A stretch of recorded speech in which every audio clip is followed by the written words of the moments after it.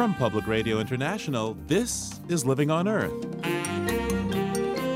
I'm Steve Curwood. It was a showstopper.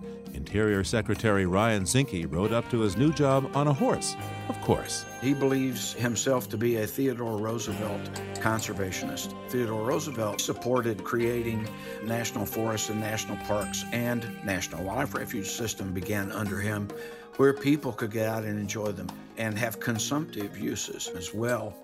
Also, how the image of bicycling the industry promotes has put women off the whole idea of getting on two wheels. Over the past 30 plus years, they've been selling the sport of cycling. If you say cycling to the majority of people in the United States, especially women, that means mammals, middle-aged men in Lycra. That's not what most people want to see themselves riding. That and more this week on Living on Earth. Stick around. From PRI and the Jennifer and Ted Stanley studios at the University of Massachusetts, Boston, this is Living on Earth. I'm Steve Curwood. When it comes to the federal government's stewardship of the environment, there is perhaps no more important official than the Secretary of the Interior. And our newest one is former Montana Republican Congressman Ryan Zinke. The former Navy SEAL is now in charge of managing around a fifth of the U.S. land area and a wide-ranging portfolio from national parks to Native American affairs. Dale Hall is the CEO of Ducks Unlimited and served under President George W. Bush as director of the U.S. Fish and Wildlife Service, a branch of Interior. He joins me now to discuss Secretary Zinke's appointment. Dale, welcome to Living on Earth. Well, thank you for having me. So your organization, Ducks Unlimited, has applauded Ryan Zinke as the choice for Secretary of the Interior. Why?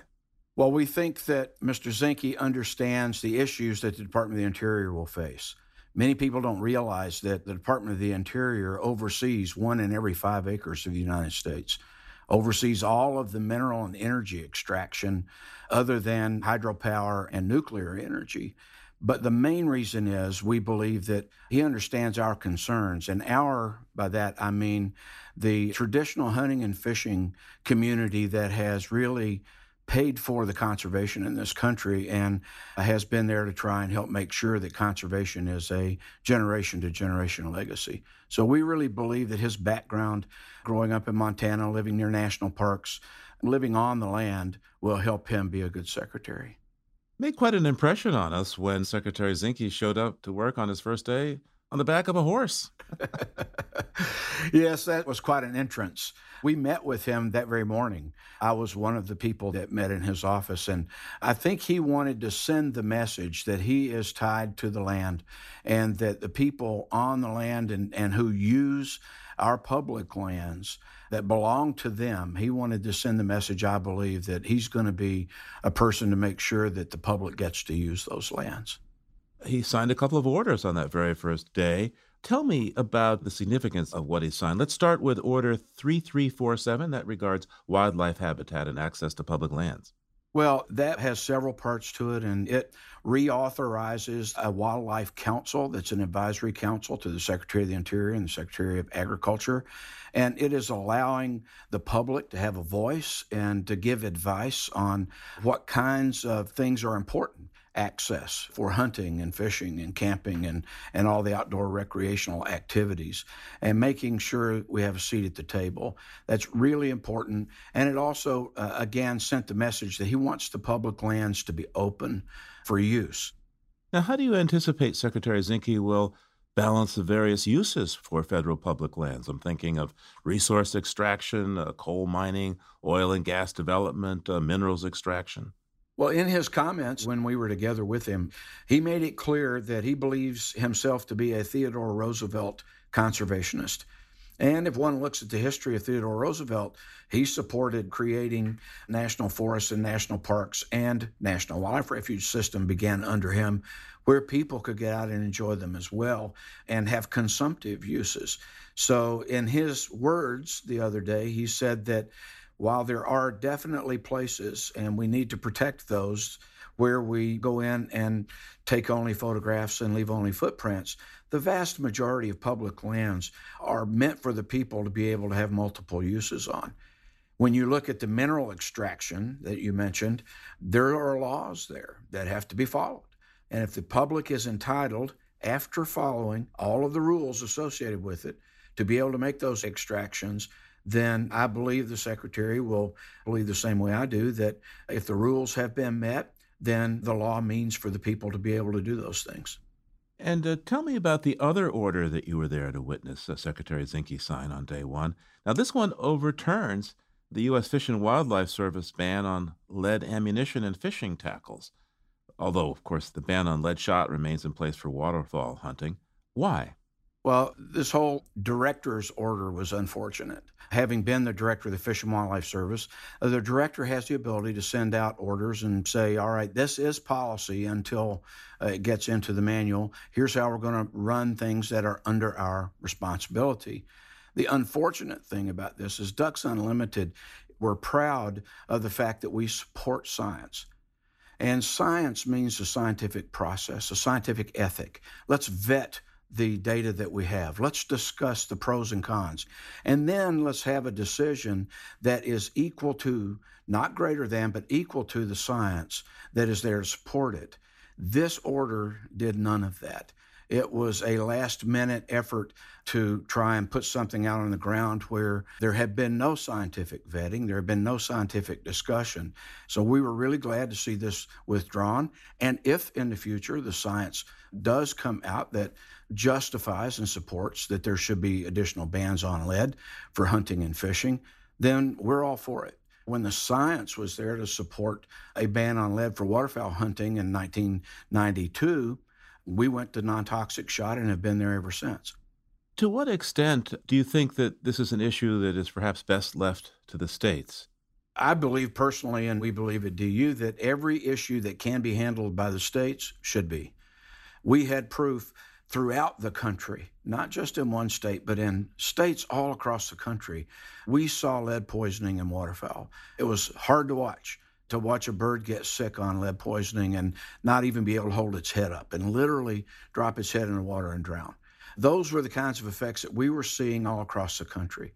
California condor is a wonderful example that, yes, there are lead issues there, but it's a local state issue. The condor occurs in California, Arizona, and Utah. And Arizona stepped up and offered non-toxic bullets to their hunters because it was the fragments of lead and carcasses that the condors were getting in. The sinker issue in the East Coast really should be addressed by the state unless it goes out into multiple states and there's science to say that. Dale, Secretary Zinke is on the record as saying he doesn't agree with transferring federal public lands to the states. To what extent do you agree, and what do you think of his views on this? Well, that's one of the reasons that we really like him. We completely agree with that. Federal lands truly belong to all of the people of the United States. To discuss shifting federal lands to a specific state really overlooks and bypasses the rest of the owners of that land. And so we really do believe that land that is federal and public should stay in federal holding and for the public, and we support his approach to this 100%. What do you think his overall approach is going to be to the question of listing endangered species? Right now, there's controversy over wolves in Wyoming, and the list is actually pretty long. Well, I would hope and advocate to him, if he asks, that he simply comply with the law. The endangered species issues have gotten out of hand because of the emotional aspects on both sides of the issue. You mentioned wolves. I can bring polar bears. There are about 1,300 species on the domestic list of threatened and endangered species. And through my career, 30 years with the Fish and Wildlife Service, better than 400 of those species had my signature accompanying it. So I was involved in a lot of these. And unfortunately, the Endangered Species Act is an emotional act. Too many people want it for purposes other than what the law is intended to do. The purpose of the Endangered Species Act is to conserve ecosystems and the threatened and endangered species that depend on those ecosystems. The problem today is that it is species by species argumentation rather than thinking about the ecosystems. By the way, since you are the CEO of Ducks Unlimited, how are waterfowl doing in the U.S., and what are your aspirations for Secretary Zinke to improve conditions? Well, first of all, the waterfowl in the U.S. are doing really, really well. waterfowl surveys began in 1955, flying the nesting grounds in Canada and the northern United States to make assessments of how many birds were nesting. It's been done the same way every year, same transects, thousands of miles every year since then. For the last 3 years, we have had the highest nesting counts on record. And yet we've done that and had those counts with literally losing 70% of our grassland nesting habitat and significant amounts of our wetlands. And the reason we're able to do it is through the kinds of partnerships that we at Ducks Unlimited work on. We go work with farmers and ranchers and other people out on the ground and have them be able to have working lands. But then as soon as the harvest is over, we flood it up and we create the habitat for the waterfowl up and down the flyway. So what I would ask out of Secretary Zinke is to understand how important those partnerships are, because regulation can only keep circumstances from getting significantly worse or for having the habitat destroyed. If you're going to have improvements, the only way you can do that is through voluntary actions with the land owners that have the habitat. To what extent do you think conservation and outdoor recreation is and can be a nonpartisan policy space that brings people from the entire political spectrum, or at least the vast majority of it, together? Well, I'm one of those people that is adamant that conservation is not bipartisan, it's nonpartisan. It is a value system. It is a value in the people's hearts of the United States, and always has been. From the time the Pilgrims came here and the settlers came, they came not just for religious freedom, but they came for freedom to be able to hunt and get food and be able to live off the land. And, when talking about the pursuit of life, liberty, and happiness, all of those things are rolled up in there. And when I go to Washington and visit members of Congress and the Senate, I go to both sides of the aisle, and we're welcomed on both sides of the aisle. And I can tell you that no one party owns the conservation ethic. Both Democrats and Republicans have been good friends to conservation. What do you think is going to be Secretary Zinke's biggest challenge in office? What's the tough nut that he's facing and he's going to have to crack? Oh, well, his department is so large, but I would say that the Endangered Species Act and bringing it back to where people stop fighting and start making it work the right way. Energy is certainly going to be a large challenge.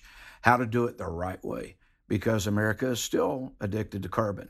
And whether we like it or not, we're not ready to flip the switch yet and go to solar and geothermal and all the other types of renewable resources. We're just not ready for that yet from the grid standpoint. So I think energy and management of the public lands, which includes the endangered species, will be his probably two largest challenges.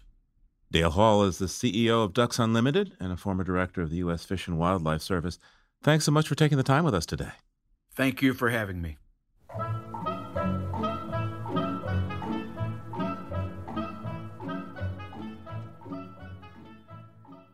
If you like what you hear on Living on Earth, please join us with a gift of $5 or more. Just go to LOE.org and click on Donate at the top of the page. And thank you.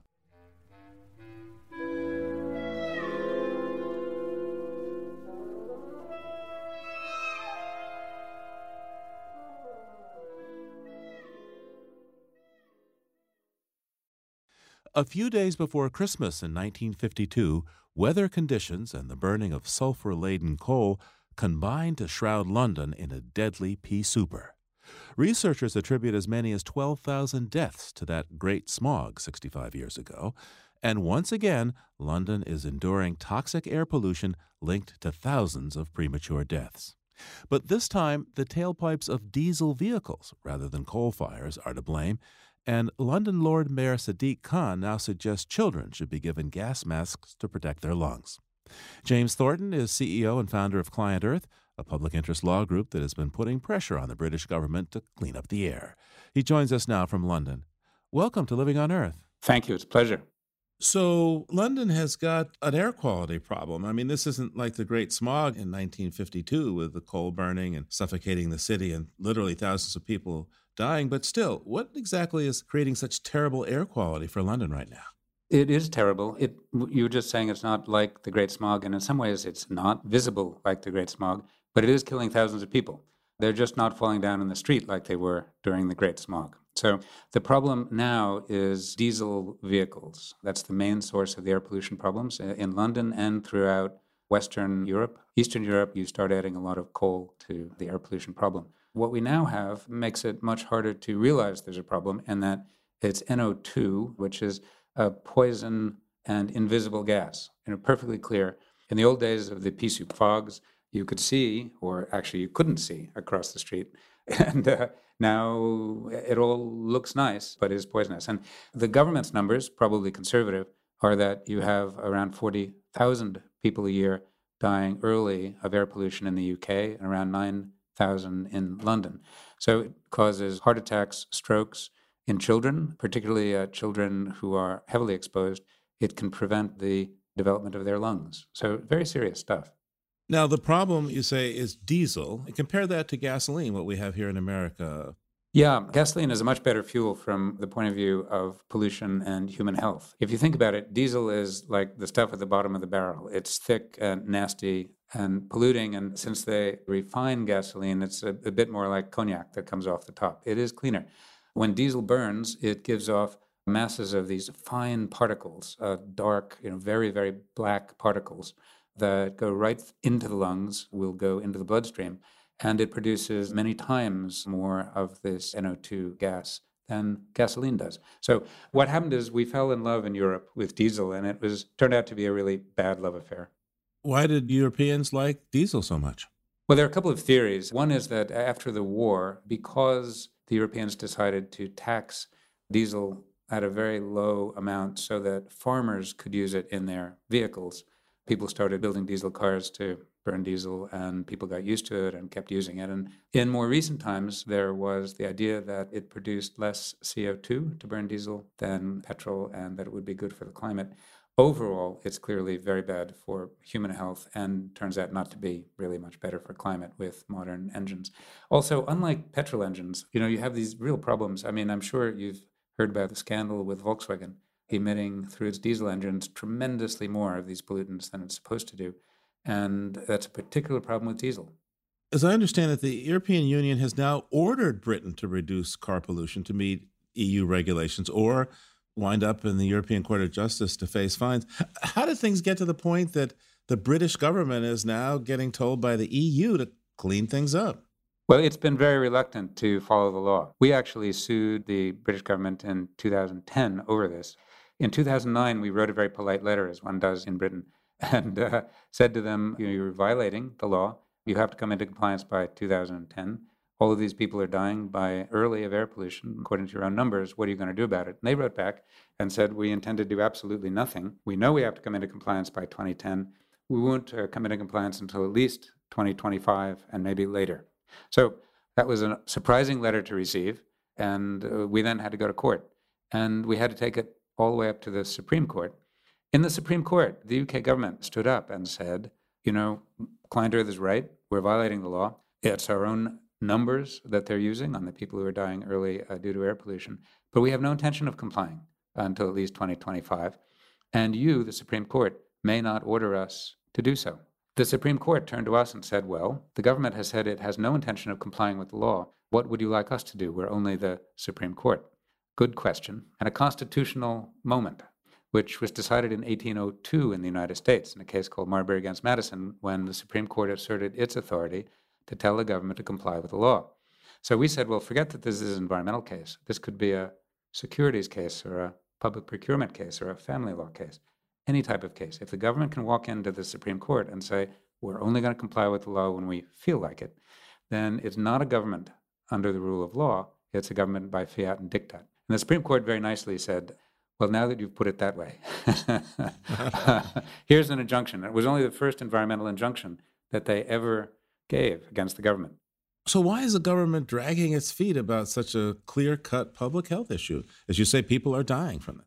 It's simply a reluctance to deal with cars, I think. I remember in California, a politician back when I worked in Los Angeles at the NRDC Tom Hayden, saying that his political mentor told him, Tom, you'll have a great career as long as you don't mess with people's guns or their cars. And there's something of that going on, I think. They don't want to mess with people's cars. When we were in court, we showed the court documents in which the government had taken its plan to the Treasury, which has to approve expenditures. And the Treasury said, well, just delay as long as possible because we'll save some money for some years. Now, this is one of those laws, because it's a human health law, that explicitly says saving money is not an option. So what kind of plan are you talking about here? And even if there is a plan, I mean, how quickly would it be able to reduce the air pollution to a safer level? Well, it's not rocket science. So you need to move people away from diesel. There are various ways to do that. One is to prohibit diesel vehicles from coming in when pollution is high. Another is to give tax incentives so that you tax diesel higher than petrol. Another would be to give tax reductions on cleaner vehicles. And something that's been pioneered in Los Angeles and has done a very good job there over decades is to have a scrappage scheme in which if you're one of the poorest people in one of the dirtiest neighborhoods, you get up to $16,000 to turn in your car, enough to buy a secondhand Prius. And they've calculated that that would actually be a net economic benefit. So that's the kind of inspirational thinking that we need, and it would work if we did it here, and we will have to do it here. So cash for clunkers, you're saying, huh? Cash for clunkers is an important part of it. So now you have the EU looking at this, as well as Britain's highest court. What about Brexit? I mean, what happens when the UK leaves the European Union? What will happen to the air quality regulations and enforcement? Well, Brexit keeps everybody who's interested in environmental performance in the UK up at night. You know, what we're told by the Prime Minister is that all of the laws now that were generated by our participation with the EU will be brought over into UK law so that the day after Brexit, all of those laws will still apply. And you have to do that, or suddenly you'd have no law on the books. If you do it right, then we'll still be able to enforce these laws.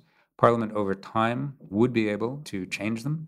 And the UK government, unless it changes its heart, will certainly try to weaken the air quality laws. And there's a big movement now to say, after Brexit, we need a new Clean Air Act that's stronger rather than weaker.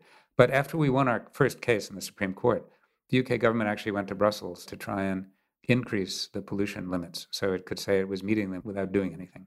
So the level of governmental inaction and bad faith is depressing when the result is that citizens are suffering. So what's holding them back? When you're kept up late at night, what do you think motivates these people to be so obstructionist at this point? I think it's stupidity, largely. You know, it's an old form of thinking in which we, the government, get to do what we want and you can't disturb us. It's a kind of anti-democratic thinking. And, you know, with society in transition, we've seen a right-wing government get in Poland. We've seen Brexit in the UK. We've seen the election results in the United States. There's been a lot of talk about the people. For example, Mr. Trump has been talking about the enemies of the people, including the press. Here, when the judges decided to trigger Brexit, Parliament had to have a vote. The right-wing newspapers described the judges as enemies of the people. And Brexit was said to be the will of the people. You know, and to me, if you actually wanted to do something for the people, you would clean up their air. You would clean up their water. James Thornton is the CEO of Client Earth, a public interest environmental law organization based in London. Thanks so much for speaking with us today. It's a great pleasure. Thank you. Polycyclic aromatic hydrocarbons sound like some exotic fragrance, but they're actually toxic air pollutants produced by fuel combustion that have been linked to lung cancer and other serious health problems. Currently, these compounds are treated as a local issue in places with smog and bad air quality, but recent findings suggest that these pollutants may actually travel long distances and affect people across the globe. And according to a recently published paper, this significantly increases the overall health risk associated with polycyclic aromatic hydrocarbons, PAH for short. Stacy Simonich is a professor of chemistry at Oregon State University and co-author of this research, and she joins us now to discuss the findings. Welcome to Living on Earth. Thank you. I'm happy to be here. Now, you've done a great deal of research on these polycyclic aromatic hydrocarbons. Please describe to our listeners what these compounds are and what we know about them. Well, they've really been around since we had combustion. So whenever there's been fire, we've created these PAHs. And so we're still learning about these compounds. We're still learning about how they move in the environment and what their effects on people and the environment are. Now, you recently published in the Proceedings of the National Academy of Sciences how these compounds move and how people are exposed to them in rather surprising ways, I think. So please describe this research and what you did find. Well, my own group here at Oregon State University, we've been studying air pollution and PAHs and how they move from source regions, including Asia and China, how people are exposed there. And we've been studying how they transport across the Pacific Ocean to the U.S. West Coast. So for about 16 years, we've been studying this transport, how much in the U.S. is coming from other countries, how much is from our own sources. And part of the discrepancy in this was that the measurements we were making at high elevation, remote areas were higher than the models predicted. And so this piece of work really puts together experiments in the laboratory, modeling, and field measurements to come up with a new explanation for why these PAH concentrations are higher. So, what did you suspect as the reason that these chemicals were being found in places that really didn't seem like that was the place you would find them? Well, there was some unexplained reason in terms of the modeling side. And what we've found with our researchers at Pacific Northwest National Lab is that on particles, these PAHs are actually shielded or protected from reaction in the atmosphere. And so we're talking about particles that are on the size of less than 1 micrometer in diameter. So about 5 or 6 of these particles fitting across the width of a human hair. Because they're such fine particles, they don't settle out near source regions. So near, let's say, major urban areas, they get pulled into the atmosphere and can undergo transport in high elevation winds where they're intercepted and may ultimately come out of the atmosphere due to rain and snow. Part of your paper discusses what you call a shielding effect. What do you mean by that?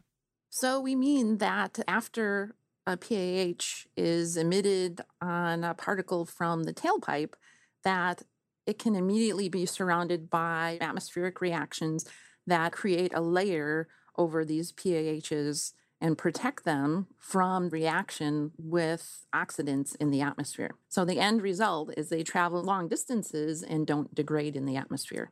Where was the most surprising place that you found these cancer-causing chemicals when you did this research?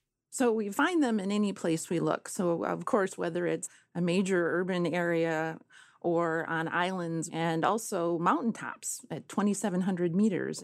Actually, some of the places that surprised me the most, and over the years, we found them in Glacier National Park at relatively high concentrations, and we were able to link them to an aluminum smelter outside of the park. So how are people exposed to polyaromatic hydrocarbons that have been transported a long distance? In daily life, the main sources are diet and smoking and indoor air exposure, but through the long-range transport, it's just part of our outdoor air, and outdoor air becomes indoor air. So we know that polycyclic aromatic hydrocarbons are considered carcinogenic. I know there's a lot of focus on lung cancer, but what other cancers might they be connected with?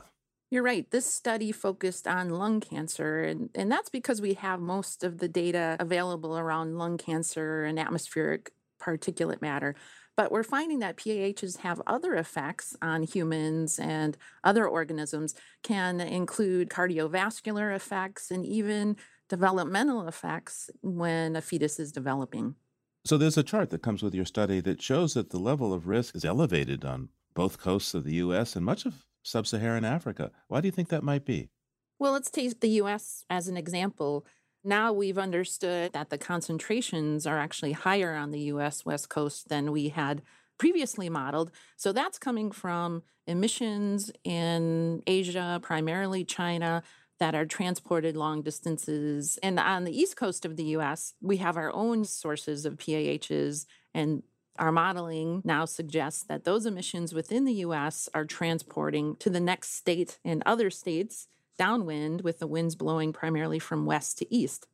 Now, there's some articles about your research that have mentioned that new models which consider this long-range transportation of polycyclic aromatic hydrocarbons have predicted a 4 times greater cancer risk than previously. In fact, the risks now exceed World Health Organization standards.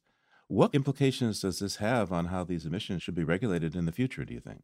Well, I think we have to remember that the major areas of risk are major megacities in parts of China and parts of India, where the air quality now is certainly among the poorest in the world. But I always like to say what goes around comes around. So it drives home that idea that we're a connected atmosphere, right?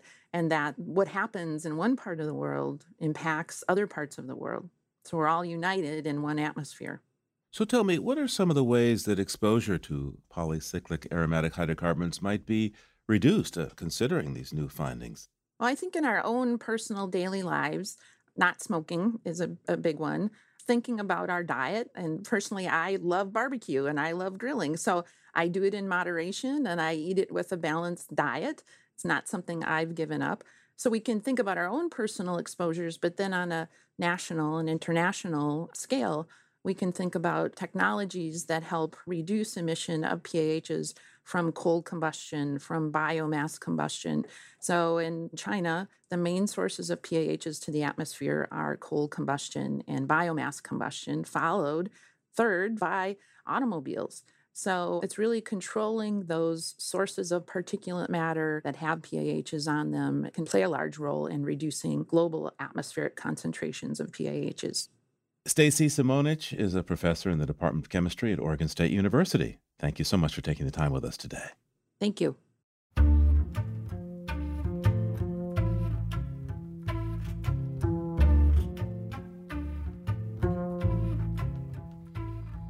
Coming up, the gender gap in bicycle transportation. The reasons why are just ahead here on Living on Earth. Stay tuned. Support for Living on Earth comes from the Gordon and Betty Moore Foundation and from a friend of Sailors for the Sea, working with boaters to restore ocean health. It's Living on Earth. I'm Steve Kerwood. Let's see what's up beyond the headlines now. Peter Dykstra of dailyclimate.org and environmental health news as ehn.org joins us from Conyers, Georgia. Peter, hey, how you doing today? I'm doing okay, Steve. Let's start with the Trump administration's leaked proposals to slash major parts of EPA's budget, with some of the deepest cuts seemingly fixated on crushing some iconic American environmental successes, regardless of cost or controversy. The Great Lakes used to be a poster child for American water pollution. The near death and then the recovery of Lake Erie, invasive species like lampreys and zebra mussels, and of course the multiple times back in the day when Cleveland's Cuyahoga River caught fire and burned. Yeah, there are problems there are stuff of legend, but the recovery has been strong, as you point out. You're thinking that's about to change? Well, draft budget cuts to EPA's Great Lakes Restoration Initiative would kill all but 3% of its funding. In the words of one observer, if we lose EPA, we lose Lake Erie again. And what about other similar programs? The project to restore San Francisco Bay's wetlands, efforts to reverse decades of nutrient pollution in Chesapeake Bay, and that one the funding's cut by 93%. There's potential elimination of EPA's environmental justice efforts, and this one, which to me is just crazy, EPA's successful, non-controversial Energy Star program, the one that saves consumers billions of dollars by steering them to the most energy-efficient big appliances like dishwashers and refrigerators. According to some reports, Energy Star's plug could be pulled. The source of these reports is not EPA, but the Federal Office of Management and Budget, which would oversee the apparently big changes at the Environmental Agency. Well, Peter, I hope you've brought us some more upbeat news. Steve, not today. A report by journalist Nino Lacani in The Guardian has found secondhand American fingerprints on the murder of Honduran environmental activist Berta Cáceres. Berta was murdered in her home just a year ago this month after reportedly enduring 33 death threats for her opposition to a hydro dam. In 2015, she won the Goldman Environmental Prize, which is sort of the Nobel for environmental activists. Yeah, that's right. We reported on her winning the Goldman. As I recall, several Honduran soldiers were arrested for her murder. Where does it all stand now, and what's the U.S. tie-in? Well, 2 of the 8 men arrested were Honduran army officers who received military training in the U.S. Major Mariano Diaz was chief of Honduran Army Intelligence. He was discharged right after his arrest. And Lieutenant Douglas Giovanni Bustillo, they both received training at the School of the Americas in Fort Benning, Georgia. The training there ostensibly focuses on stopping drug trafficking and terrorism.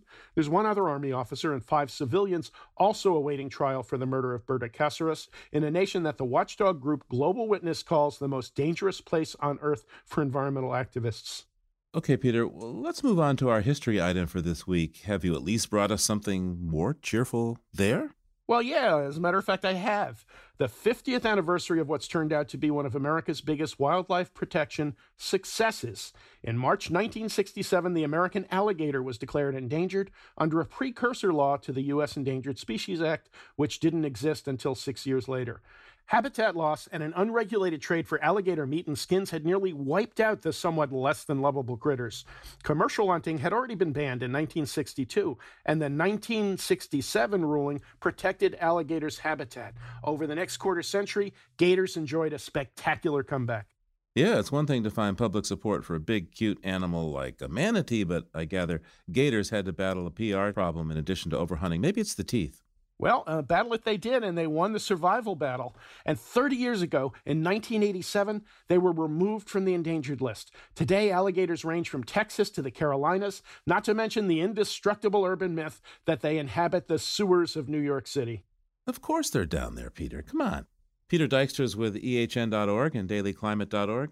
Thanks. I'll talk to you again real soon. Okay, Steve, thanks a lot. Talk to you soon. And there's more at our website, loe.org.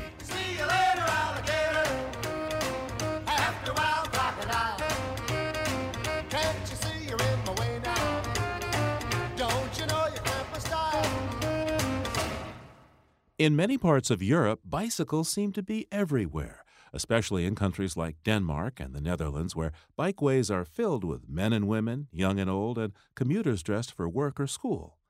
But in the U.S., there are few bike paths, and relatively few women are out there on two wheels. Bike advocates say part of a proposed $1 trillion spending on infrastructure could be devoted to bicycle safety, which could help narrow the gender gap in pedal power. From Boston, Living on Earth's Savannah Christensen has our story. Less than a quarter of people who commute by bicycle nationally are women. And the many factors that make streets seem unfriendly to bike riders hit women especially hard. People are turning, doors are opening, and I am nervous a lot about that. I'm impressed by people who bike to work, and it's a good routine to be in, but I don't know that I could see myself. I feel like it's stressful and end up sweating a lot. I couldn't be going to work after. That's Tufts University student Danielle Mulligan.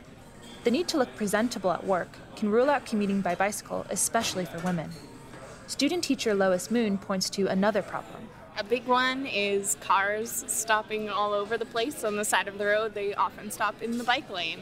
I will say, though, sometimes if a bus, has stopped to pick up somebody, I will, go around the bus, though that can also be pretty dangerous. I generally stick to the side of the road, the bike paths. In many parts of the country, there's also ice and snow to deal with, as well as potholes and uneven pavements. And in addition to those hazards, there's a problem with the image of bicycling. Over the past 30-plus years, bicycling has been, from the industry's point of view, they've been selling the sport of cycling. That's Melissa Balmer. She's the director of a California-based group called Pedal Love. She says statistics on transportation tend to reflect outdated ideas on bicycle culture. If you say cycling to the majority of people in the United States, especially women, that means mammals, middle-aged men in Lycra. That's not what most people want to see themselves riding. A major source of travel data is the Department of Transportation's National Household Travel Survey, which hasn't been updated since 2009. Bicycle travel is limited compared to other possible ways of getting around. And though there's little information on how many people travel regularly by bike, Melissa says the focus is on commuting. When transportation funding was from the federal level, they had to prove that they were replacing car trips by bike trips. The problem is that over the past decade, our way of moving about and doing things has really changed. And so right now, the majority of car trips are actually short trips rather than commuting to work. But we're still judging whether bicycling is valuable or not by replacing commuting to work trips. And Barbara Klabitz, who's an independent environmental consultant, says that focus on commuting doesn't capture the many ways women use their bikes. We have national data on biking to work, but if you ask women around the world what they are doing on a day-to-day basis, they won't describe going to pick up groceries or moving kids around the city as work. So you're really missing how women move around a city. For a start, Barbara says that women tend to feel safer using bike paths separated from the road, while men are less concerned about heading off into traffic on two wheels. Liz Cornish, the director of a livable streets organization called Bike More, says women's caution may reflect how we raise our kids.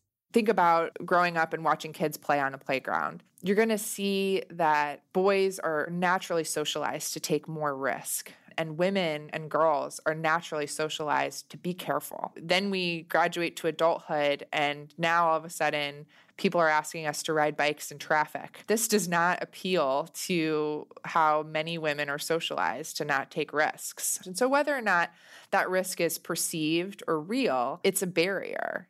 At her nonprofit, Pedal Love, Melissa Balmer is collecting stories to broaden the image of bicycling with diverse tales about women who travel on two wheels.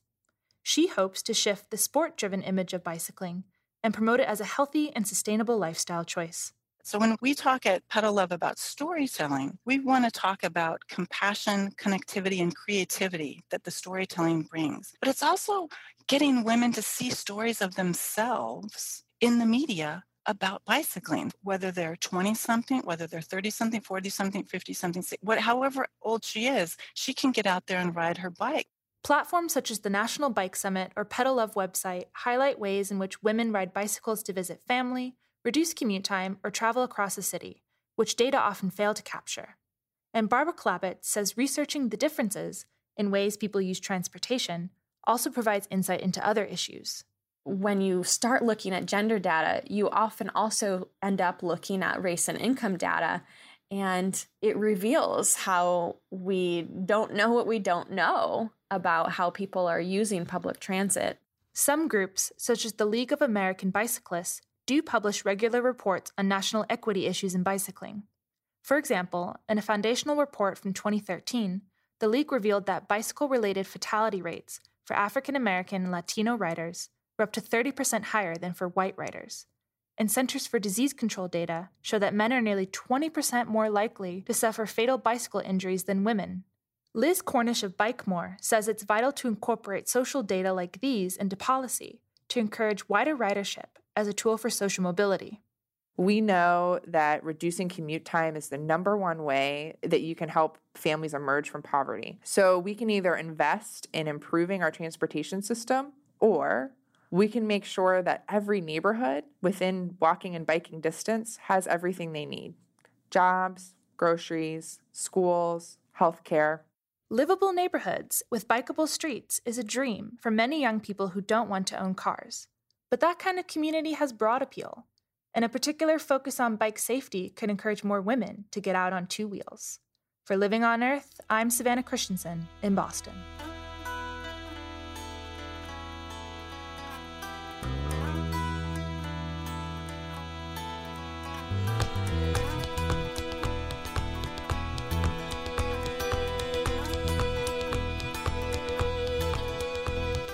When we think of writing about nature and the natural landscape of North America, we think of such icons as Henry David Thoreau and John Muir.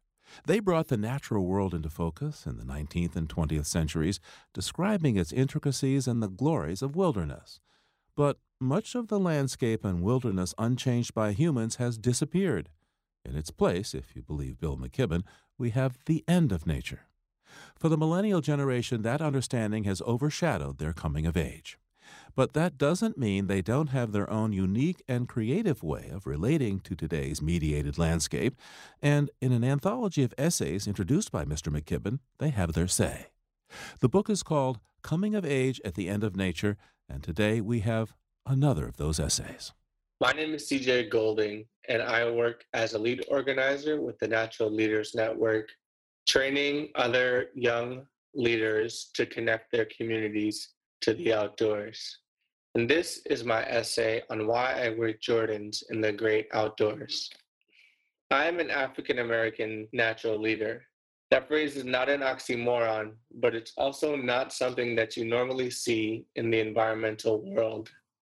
In the few years that I have been involved in environmental education and connecting people with outdoor spaces, there have been numerous occasions where I'm the only person of color in the program, or the only African American leader.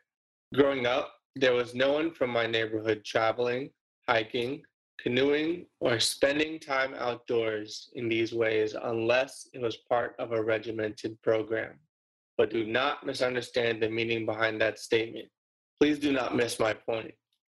I write neither to complain that the outdoor world is an elitist one, nor to lament the disconnect between the world I grew up in and the natural world where I now lay roots. I write to celebrate the amazing opportunity available for me and others like myself to be a bridge between the two worlds. On my feet as I write are Jordan Bred 11s, the only pair of Michael Jordan's brand of sneakers I have ever owned in my life. His sneakers are a status symbol in the neighborhood I grew up in, a memento of importance and significance.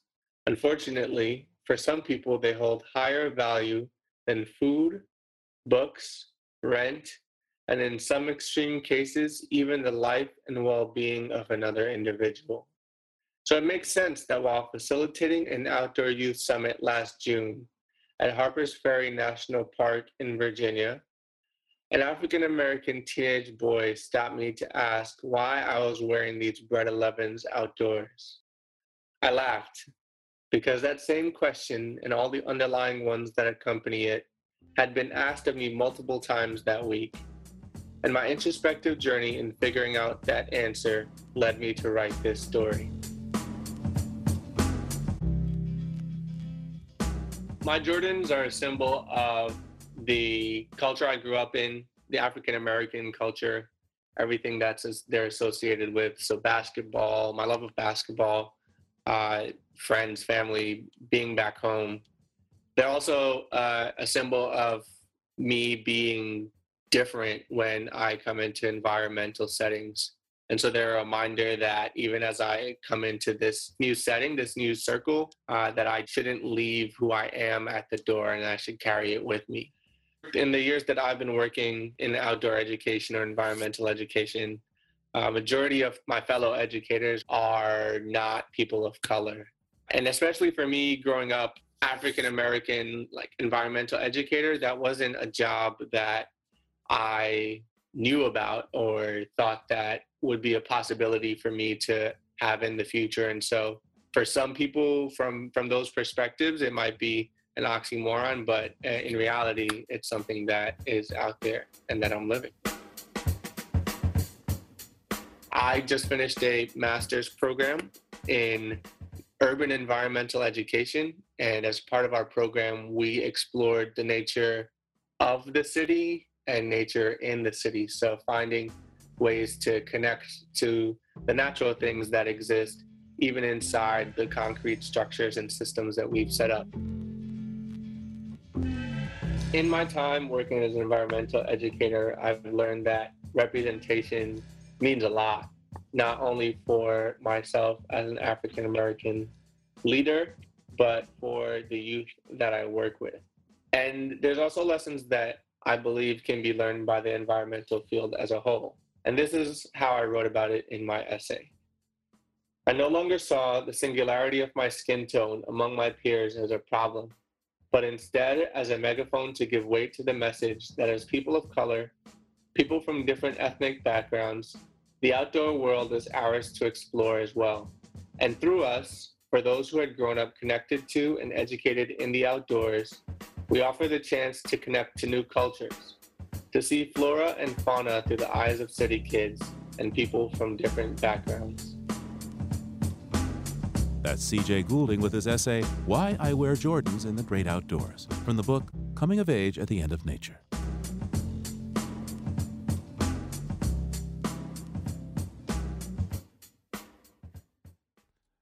Next time on Living on Earth, how presenting facts and science in certain ways can stop people from being taken in by false arguments. What we seem to have found here is that it is possible to essentially inoculate the mind against disinformation, which certainly has major implications for the larger issue around fake news. It can even make doubters accept climate science. That's next time on Living on Earth.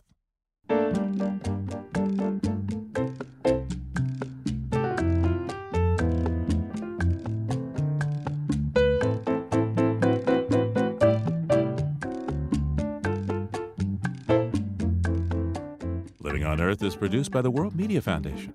Our crew includes Naomi Ehrenberg, Bobby Bascom, Savannah Christensen, Jenny Doring, Noble Ingram, Jamie Kaiser, Don Lyman, Alex Metzger, Kit Norton, Helen Palmer, Adelaide Chen, and Yolanda Omari. Tom Tiger engineered our show with help from Jeff Wade and Jake Rigo. Allison Lirish-Dean composed our themes. You can hear us anytime at LOE.org and like us, please, on our Facebook page, PRI's Living on Earth. And we tweet from @LivingOnEarth. I'm Steve Curwood. Thanks for listening. Funding for Living on Earth comes from you, our listeners, and from the University of Massachusetts Boston, in association with its School for the Environment, developing the next generation of environmental leaders, and from the Grantham Foundation for the Protection of the Environment, supporting strategic communications and collaboration in solving the world's most pressing environmental problems. Support also comes from the Energy Foundation, serving the public interest by helping to build a strong, clean energy economy, from Carl and Judy Fehrenbach of Boston, Massachusetts, and from Solar City, America's solar power provider. Solar City is dedicated to revolutionizing the way energy is delivered by giving customers a renewable alternative to fossil fuels. Information at 888-997-1703. That's 888-997-1703. PRI, Public Radio International.